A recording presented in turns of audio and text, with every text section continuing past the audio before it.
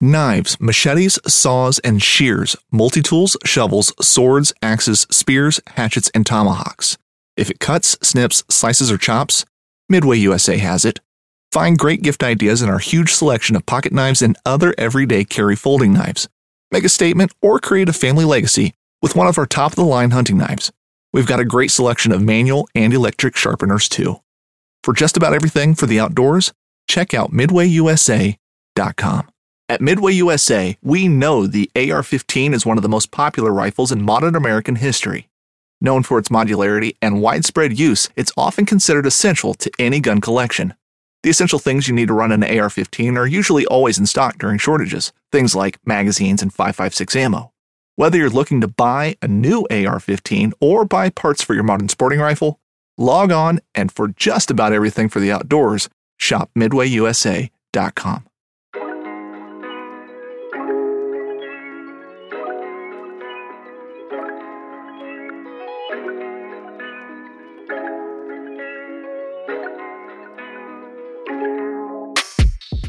What's up, y'all? We want to welcome you back to another episode of the Hunt Stand Podcast, and specifically Field Note Fridays, presented by Work Sharp Tools, a knife sharpening company. Today, our Strut report is going to be brought to you by Mr. Josh Dalkey himself. He's been hunting all over the country this turkey season, but specifically, we're going to be talking Wisconsin and Minnesota, and primarily because Wisconsin season has kicked into gear. Minnesota's been going for a little while, but Josh has been hunting every day, 4 a.m. to pitch black darkness. And so, Josh, welcome back to the podcast. Thanks, man. We're just out here grinding. We've been doing Minnesota now for about a month, and Wisconsin has also been going for about the same amount of time. It's just that I'm a non-resident for Wisconsin, and it's very difficult to draw a tag that early in the season. So the way their season structure is broken down, it's A, B, C, D, E, F. And as a non-resident, you can start to get tags primarily like in the D season, so the fourth season. But then after that, if you play your cards right, you can hunt the rest of the entire month of May into June 1st by just getting some leftover tags. So I've got tags in my pocket to allow me to hunt Wisconsin for the rest of the month up until I have to say goodbye to turkey season June 1st, reluctantly. You got just a little bit more time, man. So tell us, specifically you've been hunting Minnesota a lot lately, and with you just starting Wisconsin, kind of give us the rundown on what these birds have been doing, man. Yeah, it's been very interesting day to day.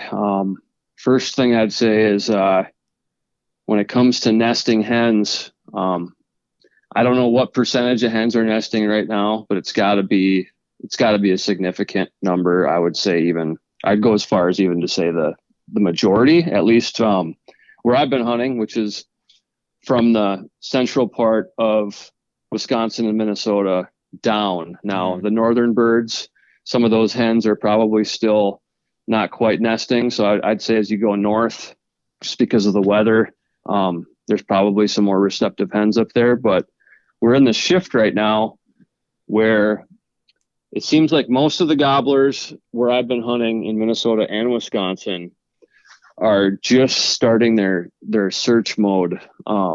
They're just starting to realize that a lot of the hens, the solo hens, are already doing their own thing. They're not interested, and so they're not receptive. And so what I've been seeing is a number of gobblers that have been trying to court hens that want nothing to do with them because they're already working on nesting. And one of the easiest ways to see that, based on my experience, no matter where I've hunted, but for some reason it's very apparent here in the Midwest.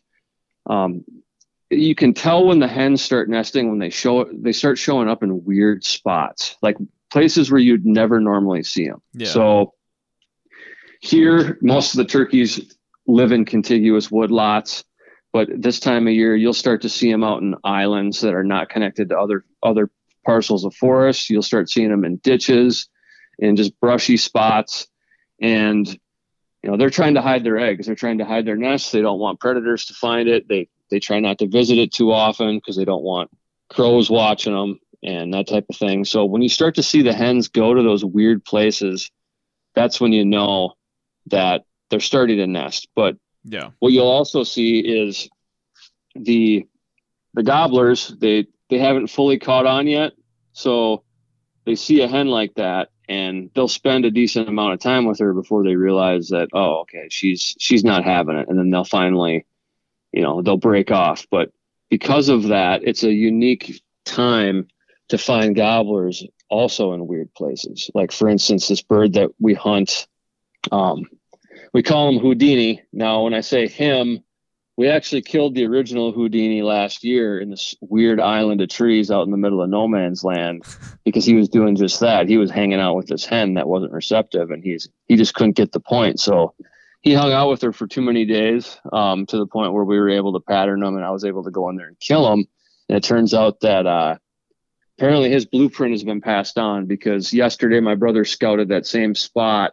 There was a solo hen out there with generation 2 of Houdini. My brother actually tried hunting them this morning, and we call him Houdini because they had a really difficult time getting on him last year. One of my friends actually took a shot at him and missed, and they tried hunting him multiple times for 3 days, and they just could not connect with him. He would just disappear. And sure enough, my brother goes in there this morning. You'd think it'd be a sure thing, hunting a bird on an island of trees like that out in the middle of a field. Yeah.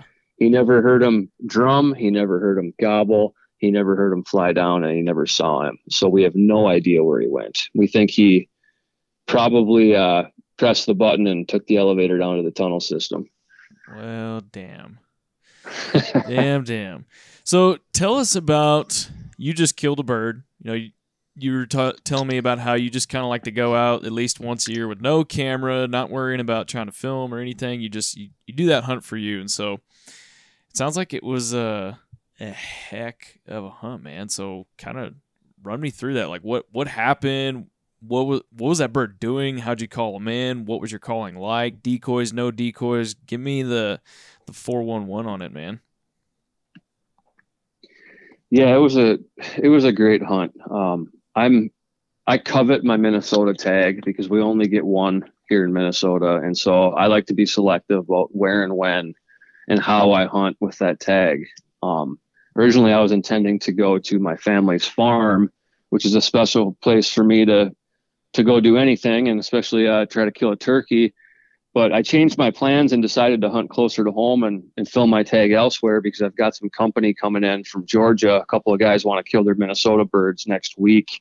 Mm-hmm. So I'm going to bring them to my family farm and hopefully roll out the red carpet. So Sweet. I decided to grab my tag a little bit earlier and see if I could get it done before those guys show up. And I was sitting waiting for roost time on Sunday because I was going to go try to put some birds to bed, and I was just having a beer at the local watering hole in my area where I turkey hunt closer to home. And there was a farmer in there, and we started small talking. And next thing you know, I had permission on probably about 400 acres of new property that I had never seen or hunted, all just because we struck up a conversation over a beer. Dang. So yeah, and that's how I've gotten a lot of my permission. Just people, you just got to talk to people. I'd say at least up in this neck of the woods, I've got an 80% or better success rate at getting permission by talking to people and knocking on doors and using Hunt Stand. Look at the property info, roll up to someone's door, address them by their first name. Hey, is Bill here? Is Susan here? Whatever it is. And that automatically just is kind of an icebreaker. And that's one of the great things about using Hunt Stand to acquire new properties like that is for the power of door knocking. But in this case, it was just a matter of, I happened to run into this guy at the bar. And so the next morning I went out there and met up with him. He was doing some field work planting corn. He took me for one little quick circle on his Kubota. We saw a gigantic longbeard with a hen out in this cut corn field from last year. And I'm like, okay, well, there are a few turkeys here. It's a bluff property that overlooks a river, and it's on a very steep bank, and then there's fields up top. So it's a pretty classic bluff country river bottom scenario with agriculture on top and water and hardwoods going down to to the river. So long story short, I had a tough time at a different spot I was hunting. I was in birds, but I couldn't get the right bird to come into range. I called in 9 different jakes and I couldn't get a longbeard to do it for me.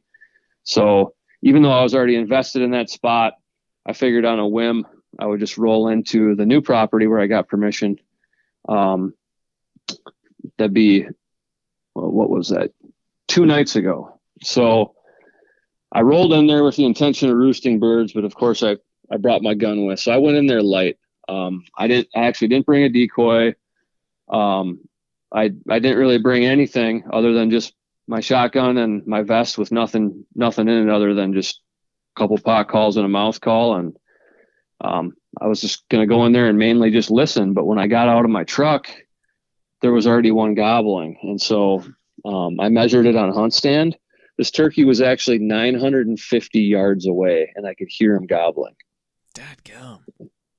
It was crazy. And it's because I was downwind of him. And that's one piece of advice that I like to share with people is that when you're going to go out on even just a breezy day and you're going to go hit a block of timber or whatever it is that you're running and gunning on, if you can choose, I always like to approach from the downwind side because the sound is going to carry to you. You're going to hear them gobbling. And because they have so much better hearing than us, they're still going to hear your calls through the wind. So you got the advantage on it. Yeah.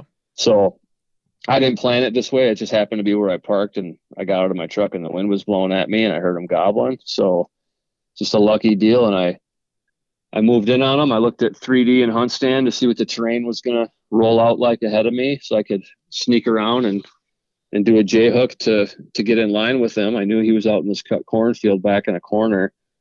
And so I used the terrain. I slipped in there, got on a little bench in the woods 100 yards off of where I thought he was gobbling on the field, carved myself out a nice little spot, cut down some brush that was in my way, just took my time because he was just hammering the whole time. I never even made a call when I went to him. He was just gobbling by himself. He was hot to trot. I don't think there were a lot of hens around, so he was just gobbling, trying to pick up a hen. And I just lucked out. So I set up my spot, and I knew in a situation like that, it's probably going to be hot and heavy. So I made sure I was good and settled and ready. And I put my gun up on my knee and I let out a yelping and cutting sequence that I usually do to try to strike a bird right out of the gate. He cut me off. He double gobbled. I called at him again. He cut me off. I called at him again. He cut me off. And then I went silent. And actually another turkey, I never identified what it was, popped up on the side of the ridge next to me in the woods and looked at me. And it must have pegged me because it went walking away. And so when it did that, I started calling again just in case it was spooking or looking sketchy. I didn't want the gobbler to be tipped off. So I started calling again. And he kept hammering at me when I would call. And then after I did some pretty aggressive calling, I went silent again.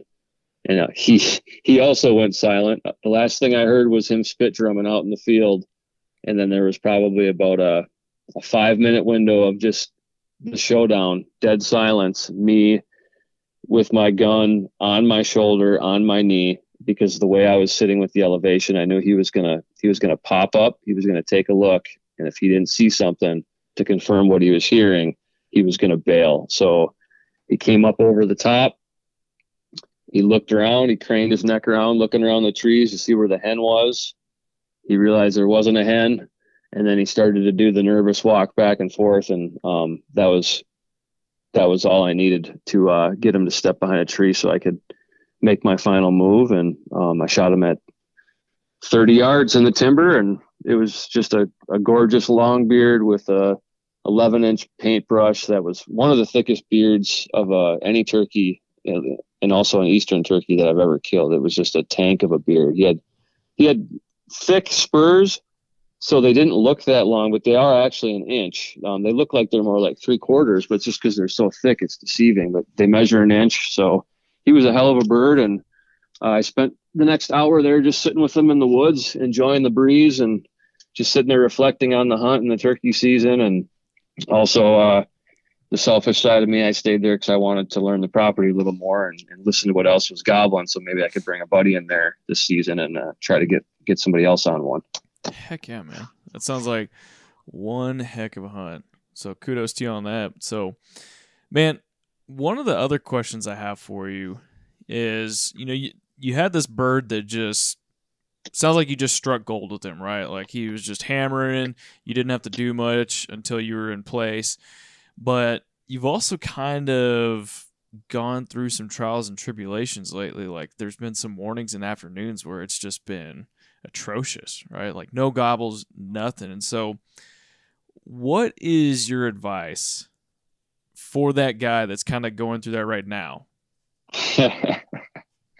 Well, I'll give a little bit of backstory to my plight. So I was riding on cloud nine 2 nights ago when I shot that great bird, and then I got real excited because my Wisconsin season opened this morning. So my original plan was to go to a hunting lease that I have primarily for whitetails, but we can hunt turkeys on there as well in Wisconsin. I was going to go there with my lease partner, Alex Robinson from Outdoor Life, and we went there yesterday evening with this grand scheme to roost some birds and get in there in the morning and have a great hunt. And as part of this lease deal, we have exclusive hunting rights to everything on there, but there's some old guys who hunt it who are in their 60s and 70s, and we knew that they've been turkey hunting there for a while. I mean, they don't pay anything. We pay a decent chunk of change because this we hunt a lot of stuff on this property throughout the year, and it's worth it to us to have it, especially for whitetails. But when we heard that these old dudes had been hunting there forever, I wouldn't want to be plucked out of a spot like that if I had a tradition. So we decided that regardless of whether they're paying or not, we're going to let them turkey hunt and stay out of their way. We get plenty of other opportunities elsewhere, and these guys probably only go once a year. So all we wanted to do was coordinate to make sure that we weren't going to be there at the same time. Well, we tried coordinating through the farmer who owns the land. He's the one who talks to those guys, and we asked him about 3 different times during the last month, hey, have you heard from those guys? What season do they have? And so he had not heard from them. So I assumed that maybe they just weren't going to show up. And so when we went to go roost last night, we've discovered from the farmer that the guys showed up 2 days prior, put out 3 ground blinds, and they were going to be there this morning to hunt the same season that we have. So we abandoned mission, and I wasted my evening, my whole evening. I was not able to get out and scout and roost any birds for the morning. So I ended up going into a property blind this morning, one that I've never been in, that I got permission on 2 months ago. I had a good gut feeling about it. There was a good wintering flock there. So I knew that when they dispersed, there's going to be still a bunch of birds around. And I got in there this morning, and it was interesting. I slipped in, and actually one of the neighbors down the road, we're talking, it's 4 a.m, and I see a vehicle at my truck, and I figured another hunter was going to roll in on me. So I watched from the forest to see what they were doing down there, looking through my binocular, and I get a phone call, and it's the sheriff. He's like, hey, did you just pull in someone's driveway? And I'm like, no, I just turned around in the road and parked. He's like, what are you, turkey hunting? I'm like, yeah, I'm just turkey hunting. He's like, oh, okay. One of the neighbors called me because someone just pulled into their driveway. And I'm like, okay, whatever. It's kind of weird to get the sheriff coming at you at 4 a.m. when you're trying to turkey hunt. Yeah. So, well, it was the last thing I expected, but I was relieved that it wasn't another hunter slipping in on the same parcel, because then I would have really been in a pickle. But I got in there and sat down on the fringe because I didn't want to go too deep without any roosted birds and bust anything. And there were gobblers in there, but they were all on the neighbors. They went the wrong way. And I believe someone shot one with a 20 gauge shortly after fly down. So I was out of luck for that place. I tried ripping a circle around it and doing some calling, but getting to the moral of the story and the question you asked me, about it being tough right now. We have had a very, very slow spring. The green up is late. The weather's been bad. Temperatures have been pretty cold. Everything is a little bit behind. And right now, on top of that, we're just in this like nasty, gray, windy, like it wants to rain, but it's not raining. It's humid. It's just bad weather for turkeys to be really doing it and gobbling. So this morning after fly down, as soon as they hit the ground, I never heard another turkey gobble. 4 hours. I mean, I went to multiple spots. I saw 2 gobblers out in one field in an area where the ground that I covered, normally I would see at least a dozen. And all I saw was 1 pair of gobblers, and one of them was half strutting, not even fully strutting. And I never heard a gobble the rest of the day. And my brother's experience was pretty similar. He was hunting in the area, and they're just kind of shut down and lethargic right now. So, what I can say and offer for advice is, number one, as always, grind, just grind and grind and grind, and keep driving around, keep looking for birds, keep jumping into wood lots and ripping calls. Do all the things that you normally do, but just do it at a faster pace, because your odds of stumbling into one that wants to play is a lot less right now. But there is a pot of gold at the end of the rainbow, because as soon as this weather front breaks, I will bet you my savings account that the birds are going to be out in force. So I'm just hoping that happens within the next couple of days, and this weird weather doesn't hang on too much. But if it does hang on, then a guy's best hope is to either find a bird that's exposed in the open and try to get ahead of them, and maybe not go too hard on the calling if he's not feeling it.